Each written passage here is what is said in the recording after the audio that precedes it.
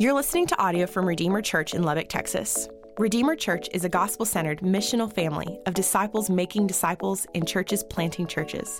If you would like to get more information or donate to this ministry, please visit redeemerlubbock.org. Well, good morning, everybody. Glad you're here. My name is Dusty. I'm one of the pastors at Redeemer.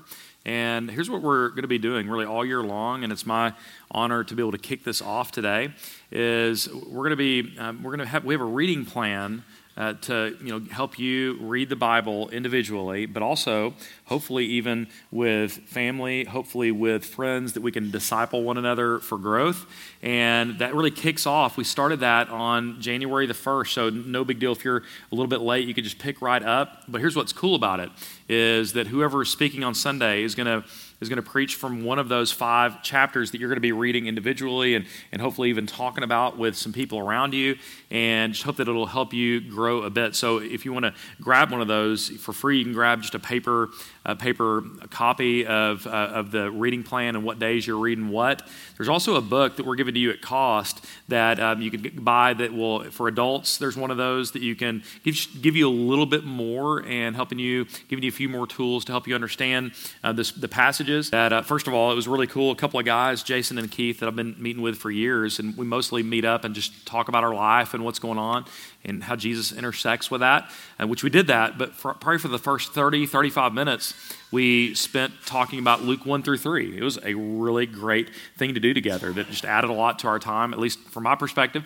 And then another cool thing this week is I grabbed a copy of the kids' book to do all that, and I did it with my younger kid, JJ, who turned 11 this week, and we did those together, the first 1 or 2 of those. And on Friday, I was having some fun with some friends Friday afternoon. I come home, and then JJ and my wife Amy are talking, and he grabbed that book and on his own did the lesson that day and read the scripture, highlighted the parts in there that it told him to do, and there's a little activity you did, and then it had a challenge for him to go talk with one of your parents about baptism, and all that happened. He did all that on his own and went to talk to Amy about baptism and what it means to follow Jesus and all that. It was just really cool. So it's already having an impact on me personally, and I would love to invite you in to grow together in God's Word this year. So one of these chapters for this week is Luke 4. You've already heard it read. Let me tell you what we're going to be doing with this. We're going to be talking about a deep touch in Jesus' temptations. There's a deep touch in Israel's past with temptation that Israel had been through as a nation. And then there's also going to be a deep touch with what you experience on a day-to-day basis in a real obvious way, you and Israel and everybody else, that we are prone to temptation. We just are. We're really vulnerable. In fact, as a pastor, that whenever I deal with people who interact with them in any way that are going through hard times or maybe have even failed at something or another, that my first impulse is never judgment of, oh my goodness, how could they do that? That if anything, over the years, I've learned how vulnerable all of us are. Like all of us are just almost capable of nearly anything and so vulnerable to some of the enemy's lies that can seem so appealing in a season. And this is part of our experience, and there's nothing unique to you about it, like that every human being that's been on this earth has experienced the same. So here's what we're going to do. The first part, we're going to talk about Jesus' temptations, but we're going to compare it to Israel, first of all, their experience in the Old Testament, and we'll get to that in a minute. Then the second part, we're going to talk about you in Jesus and how some of the temptations that you face may be kind of similar to what he faced there, and some resources to help you through that. Make sense? All right, so let's go ahead and do this. Luke 4, and let me go ahead and make the comparison here. So Jesus and Israel is the first thing we're going to do. That Israel, so a Jewish reader that would have read this or heard this, that to a lot of us that hear this are like, man, this is such a strange story. Jesus going in the wilderness, and like why? Why is he not eating? And is he wanting to spend time with the Father? And the answer is yes. He does that other times, except doesn't necessarily fast for 40 days while he does it. It just seems so strange. And you put yourself in this vulnerable position, and then the devil shows up, and like, what's going on? A Jewish reader would have immediately seen what was going on here. They'd have been, oh, okay, wilderness, 40 days, temptation. Okay, I get it. Because I'm talking even a very young child that had a very basic knowledge of the Old Testament would have understood. And it would have been, okay, so Israel, we actually studied this as a church this year in the Exodus story. They're in slavery in Egypt. And on the way out of Egypt, they go through the wilderness for 40 years. And they are confronted with a lack of food and drink and a whole lot of other things. And tended to distrust God. And instead of depending on him, instead of believing him, they tended to distrust him. In fact, so much so that that entire generation ends up dying in the wilderness after 40 years, and a new generation was raised up, and then Joshua leads them into the promised land. And you just see the parallels here of, 40 years for Israel, 40 days for Jesus. Both faced all sorts of temptation, a lot of the same kinds of things. Israel, while did a few good things, mostly distrusted God, and then we're going to see a very different response from Jesus. So with that in mind, you see that comparison of Israel and Jesus. Now let's look at the temptations that Jesus faced in this. So one thing I want you to see, even as this first temptation comes up, is how Satan typically doesn't come to Jesus and Israel and you with a pitchfork and a diabolical laugh of like that kind of thing. That's not usually what he does. He comes to Jesus with an idea, and an idea that intersects him at a point of vulnerability. Probably a legit desire and need. In this case for Jesus, the first one is going to be hunger. All right, so we could pick up there, and he's hungry and ate nothing during those days, and he was hungry. And by the way, if you're like, yeah, but he's Jesus. Yeah, but he took on human flesh, and if you did not eat for 40 days, you would feel exactly how Jesus felt at the end of the 40 days. It's exactly the same hunger. Your body, you would have lost all kinds of weight in a bad way, and you would be feeling, your body is shutting down. Like it's not a good situation, and the devil comes to him in that vulnerability when he's hungry, right? And says, if you're the Son of God, command this stone to become bread. And so here's the intersection of Jesus' point of weakness physically, and it's the same one that you're going to face. I don't want to get too much into that because we're going to do it towards the end of this sermon, but think about it. How plausible would this be? You have formerly been in heaven with the Father and the Spirit, and perfectly being worshipped there, and like you would experience that kind of rule and reign. And then now you come into this earth and you're hungry, and you have not necessarily been received well by the people that you have formed, Israel and as well as others. And then Satan says something that on the surface is very plausible. When you're hungry, your body's shutting down. Come on, why don't you flex for a minute? Just flex and turn that stone into bread. And I mean, there's something to that argument, isn't there? Well, yeah, sure. In fact, it would be nothing for me to do that, and don't I deserve that? I mean, I'm the one who invented bread, and I'm the one who I put all these stones out here, and I'm the one who made them. And so what would be so wrong about me turning one of these stones into bread? What would be so wrong about that? And what would be so bad about that? So it's an intersection of his vulnerability with an idea. And again, without getting too deep into the weeds on this is exactly the strategy of what Satan tends to do, where you have a legit human need. Let's say you want the pain to stop, or you're lonely, or you are frustrated with how things are going in your business or your marriage or your personal life. It could be anything, your finances. And like it's a legit thing. Can't we agree? Being lonely, being depressed, being frustrated, being hungry, like those are all real.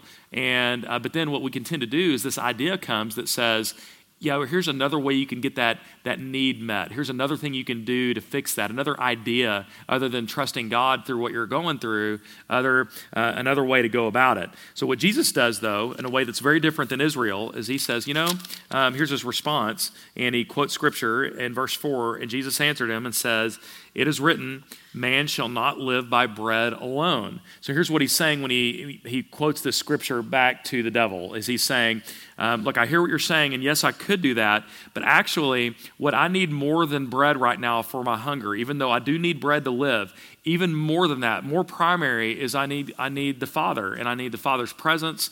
I need the Father's words. I need these promises. I mean, the promises from the Bible, even more than I need physical sustenance right now, more than comfort, more than something that would make me feel better. That's how Jesus interacts with his first temptation. And if you compare that to Israel, Israel failed miserably through all of these same kinds of temptation, where they were hungry, they had these physical needs, and God would provide quail and a kind of bread called manna, and even with that, every day they go, yeah, you did it today, but what about tomorrow? And they would try to gather more up, kind of have some in reserves, and God would say, look, I'll provide for you tomorrow, just like I provided for you there. But they refused to trust God for basic provision provision and even the needs that they have that are real, but trusting God to handle those in his way and not short circuit it. So right there you see Jesus interacting with this. And I do think, by the way, just as an aside, I do think a conversation about this isn't only about food.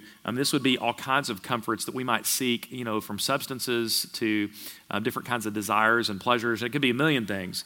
But I do think food is just an interesting conversation for how much we tend to manage our moods and things we're frustrated by with food, and that every meal is supposed to be amazing and Instagrammable, and the taste, like very rarely are we content just to go eat something that's just kind of okay, that does the trick, a bologna sandwich or something like that. Or it's got gluten, probably shouldn't do that or something, but there's something out there just to go eat like food that gives you what you need in terms of nutrition. But a lot of times our stomach can rule us, and Jesus emphatically says here, I'm gonna trust the Father and his provision.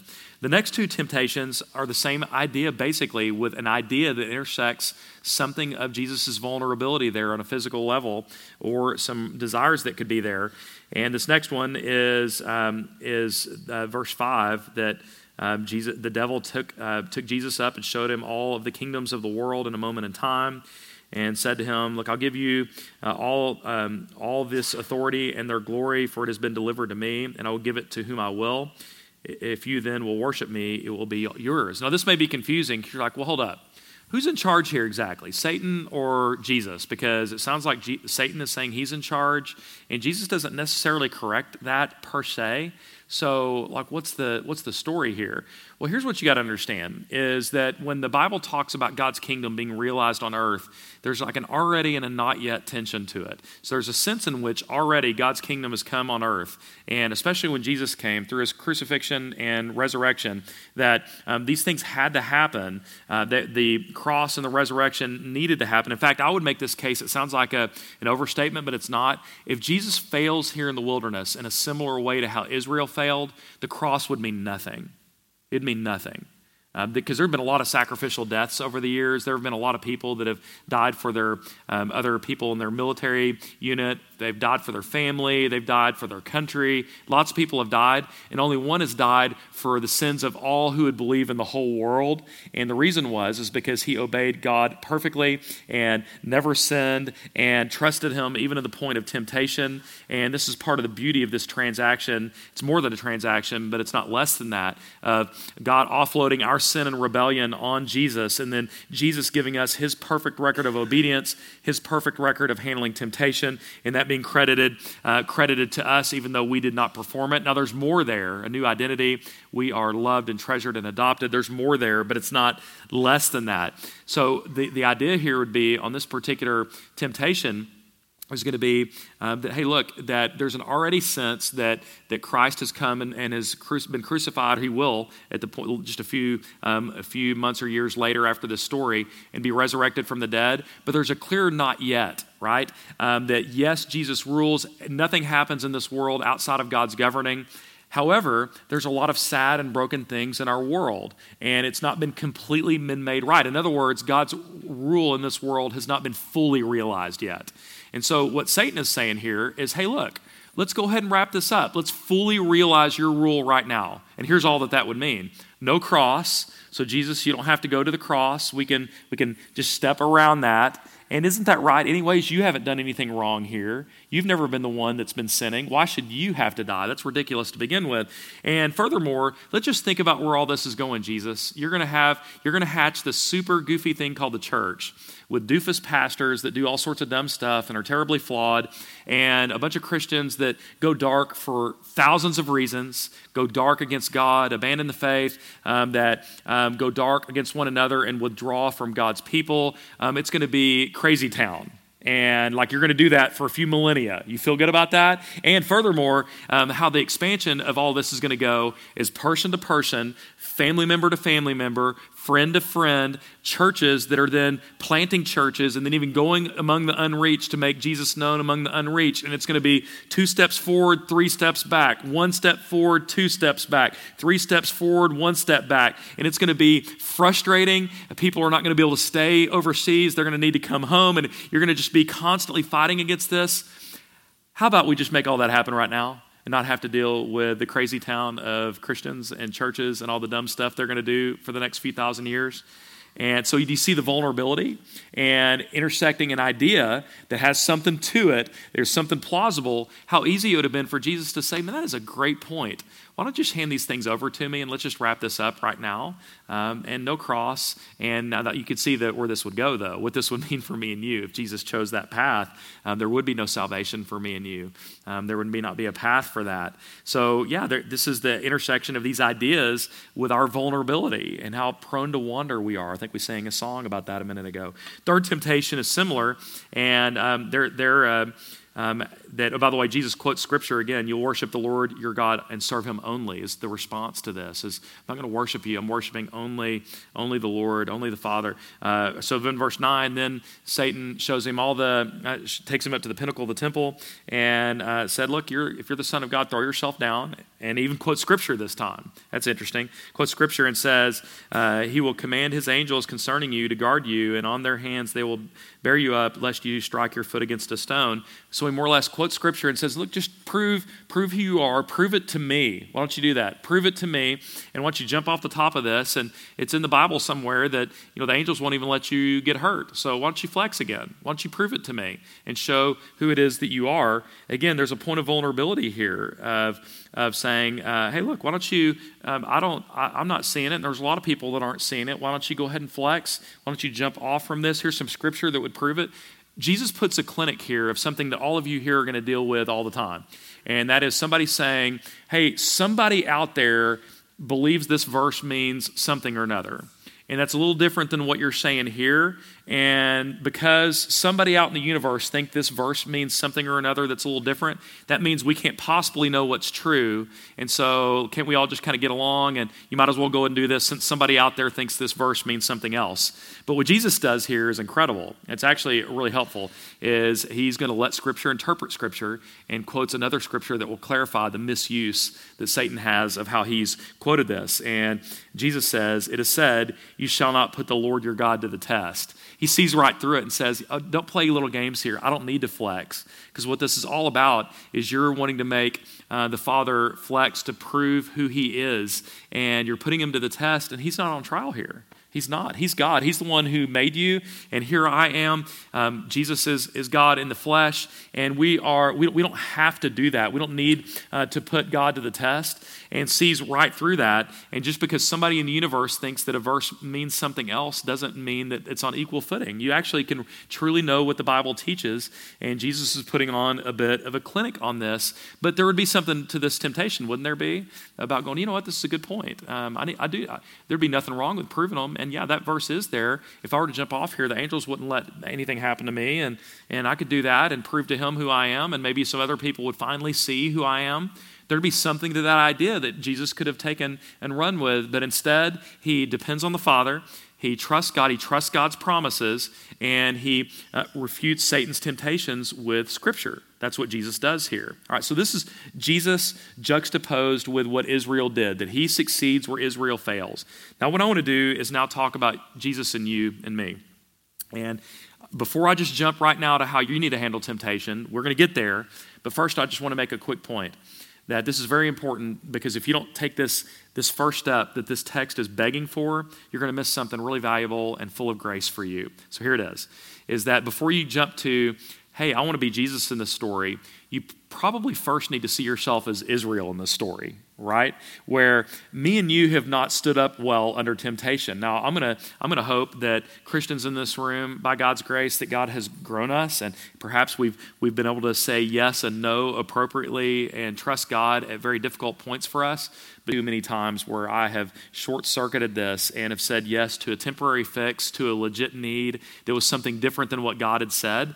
And the first step is seeing that we are more like Israel than like Jesus in this story. However, this is what I love about grace. Grace is the best thing ever, y'all. That God laid down, sent Jesus, and God in the flesh, Jesus, is crucified and resurrected, and in so doing, performs well for you. If anything, what you're going to be doing at the end of the service, we take communion here, and what Christians will say when you come and take is you're going to tear that bread, which represents Christ's body. You're going to dip it into the juice, which represents Christ's blood shed for you. And what you're saying is, my performance actually has been inadequate It truly has. I've succumbed to temptation way too many times, but Jesus performed well for me, and he succeeded where I failed, and I am loved, and that transaction of my sin placed on him and his righteousness placed on me is real, and you're actually making a statement of Christ's performance on your behalf in regards to temptation. Isn't that cool that you're able to say that? This is what grace is all about. All right, now, if you've walked through that step and you're more Israel than Jesus in this story, yet Jesus steps in for you, or if you're not a Christian, if you were to believe in Jesus, this is what would be true for you. Now you're ready to talk about temptation. And here's how I want to interact with you and me and temptation. So here'd be my case, is that there's not a lot of there's not a lot of variety in what Satan is going to do. That he's been doing the same thing with Israel that he did with Jesus, and he's going to do it with you, and he's been doing it with your great-granddaddy and everybody else, and your brother and your roommate and everybody that you know. It's the same basic approach. And the argument I'm going to make for it is it's actually going to be very similar to Mike Leach's playbook. Now follow me on this. Now check this picture out here. I'm not making any comparison with Mike Leach and Satan, so don't even start tweeting me or something like that about it. I want you to notice this right here. This thing in Mike Leach's hand is his play sheet, all right? This is at Washington State. If you go back and look at pictures when he was at Texas Tech, you'd see a real similar wrinkled up sheet of paper. If you go back and see him as offensive coordinator at OU, you'll see a very similar wrinkled up piece of paper that looks about the size of an index card. That's it. Now, you compare that this year with a friend of mine that's a member that was in our 8 o'clock service, Emery Dudensing. He's a coach at a school here in town. I was running the chain gang on his sideline, and man, he had like a 3-ring binder hanging off his belt on that deal, flipping through things, 3rd and long, okay, get zone, all this stuff. And there's your play sheet for Leach, but here's how it would work. Is there'd be only a handful of plays, as you could see, that the Leach offensive system uses. You'd have some that are zone beaters and some that are man beaters and different zones and things like that you can attack. And you just run those same handful of plays out of a variety of formations. But there's your play sheet right there. I would make the case that the devil's play sheet is really similar. He'll run it out of a lot of different formations, think life circumstances, but it's the same basic play sheet. And it's the same basic handful of plays he's going to run on you, the same ones he ran on Jesus, the same one he ran on Israel. So here we go. You could probably classify them different ways. Here's how I'm going to classify them. Number one, the first one of Satan's Mike Leach playbook of ideas that strike our vulnerability, all right? Hashtag that, I guess. You can go, there's your whole tweet. There's nothing else even to say. Number one is comfort. Number one is comfort. So for Jesus, this was you're hungry. That's legit, isn't it? You're hungry, you're lonely, you're depressed. It's a real need, and even something that you want to be better. You don't want to feel this way anymore. It's a real desire. My counselor used to say, the soul gets what the soul needs, and you're going to find some way to fill this longing in you. But the question is it going to be something broken? Or are you going to step outside of God saying, I will provide for you. The only thing you need is my word, and I will sustain you. And it's the same kind of stuff. And you're going to try to medicate yourself with whatever experience or substance or relationship or fantasy or whatever it is to try to make this pain go away right now and not feel so lonely and not feel so crummy and not whatever it is. And this is, when you know you're buying into this, you'll say a sentence like this, and this will be the idea that'll resonate with you, is, man, it's so hard to be me because of how lonely I am and how depressed I am and how hungry I am or whatever the case would be. I don't think it's all that big of a deal if I blank. I just don't see what's so big of a deal about this, given how hard it is to be me. Like that's different formations. You have your own life circumstances, but it's the same basic play. Here's a second one. Here's a second basic play that the devil will run, and it's related to approval. And you actually see it in this passage too, where the devil says to Jesus, basically, prove it to me, prove it, impress me. Here I am. And there are a lot of us that are too ashamed to admit vulnerability and difficulty, that things are not as awesome at home as it may seem, and that your business and professional success or success in school isn't what you would like to present it as, or you're a lot more depressed than a lot of people would know, that your marriage isn't as healthy, your kids aren't doing as well as you may think, or your dreams are not playing out like you wish you would, or people don't know about your anger problem, and they don't know that when you go home at night you drink quite a lot on a regular basis and nobody really, but if they knew, how would they think? And so there are a lot of us that are going to be really tempted at this point of how do people think of me? And really wanting to, things that will motivate us a lot are how will people interpret what I'm doing here? And will people think well of me? And will they like the choices I'm making? You have this false self that you try to present to other people in hopes that they'll like this fake version of you, but you can obviously see where this goes terribly wrong. A life lived for the masses to think well of you, and by the way, they don't really think of you at all, really hardly ever, because they're thinking of themselves all the time, and even so, they almost certainly will not be that impressed. I would just make a case that a lot of our movies that'll tell you a lot of like American mythology of what we really value. How many movies do you watch where this is the basic storyline? Is people aren't really all that impressed with you. You're just Joe Blow in the middle of the world doing your business and nobody really cares or notices. In fact, you have people that really doubt your ability to win, make money, whatever it is in life. But because of sheer force, you kick the door down and you succeed at every turn and even defeat or outdo these people that were your naysayers. And at the end of the movie, they kind of walk up to the star of the show and they say, not bad, that kind of deal. And that kind of attaboy, kind of fist bump, okay, I didn't used to think you were legit, but maybe you're all right now because I have no choice other than to do it. And so that's how a lot of us can see it is they'll have no choice other than to accept me and to think well of me if I succeed enough or if I'm beautiful enough or if I have enough money or whatever. The third basic play that can be run against you and that will be run, I'm just going to lump them together, of power and control. And we also see these with Jesus about your influence in all these kingdoms and your ability to control it and rule it now and not have to wait. That for a lot of us, we have to ask the question, like, whose kingdom are you building up right now, really? Like with your career aspirations, with your relational circles, with your family, like whose kingdom? And whether you're talking about growing a church or a business, it could be anything. Whose kingdom are you building? And for a lot of us, control is a gigantic issue.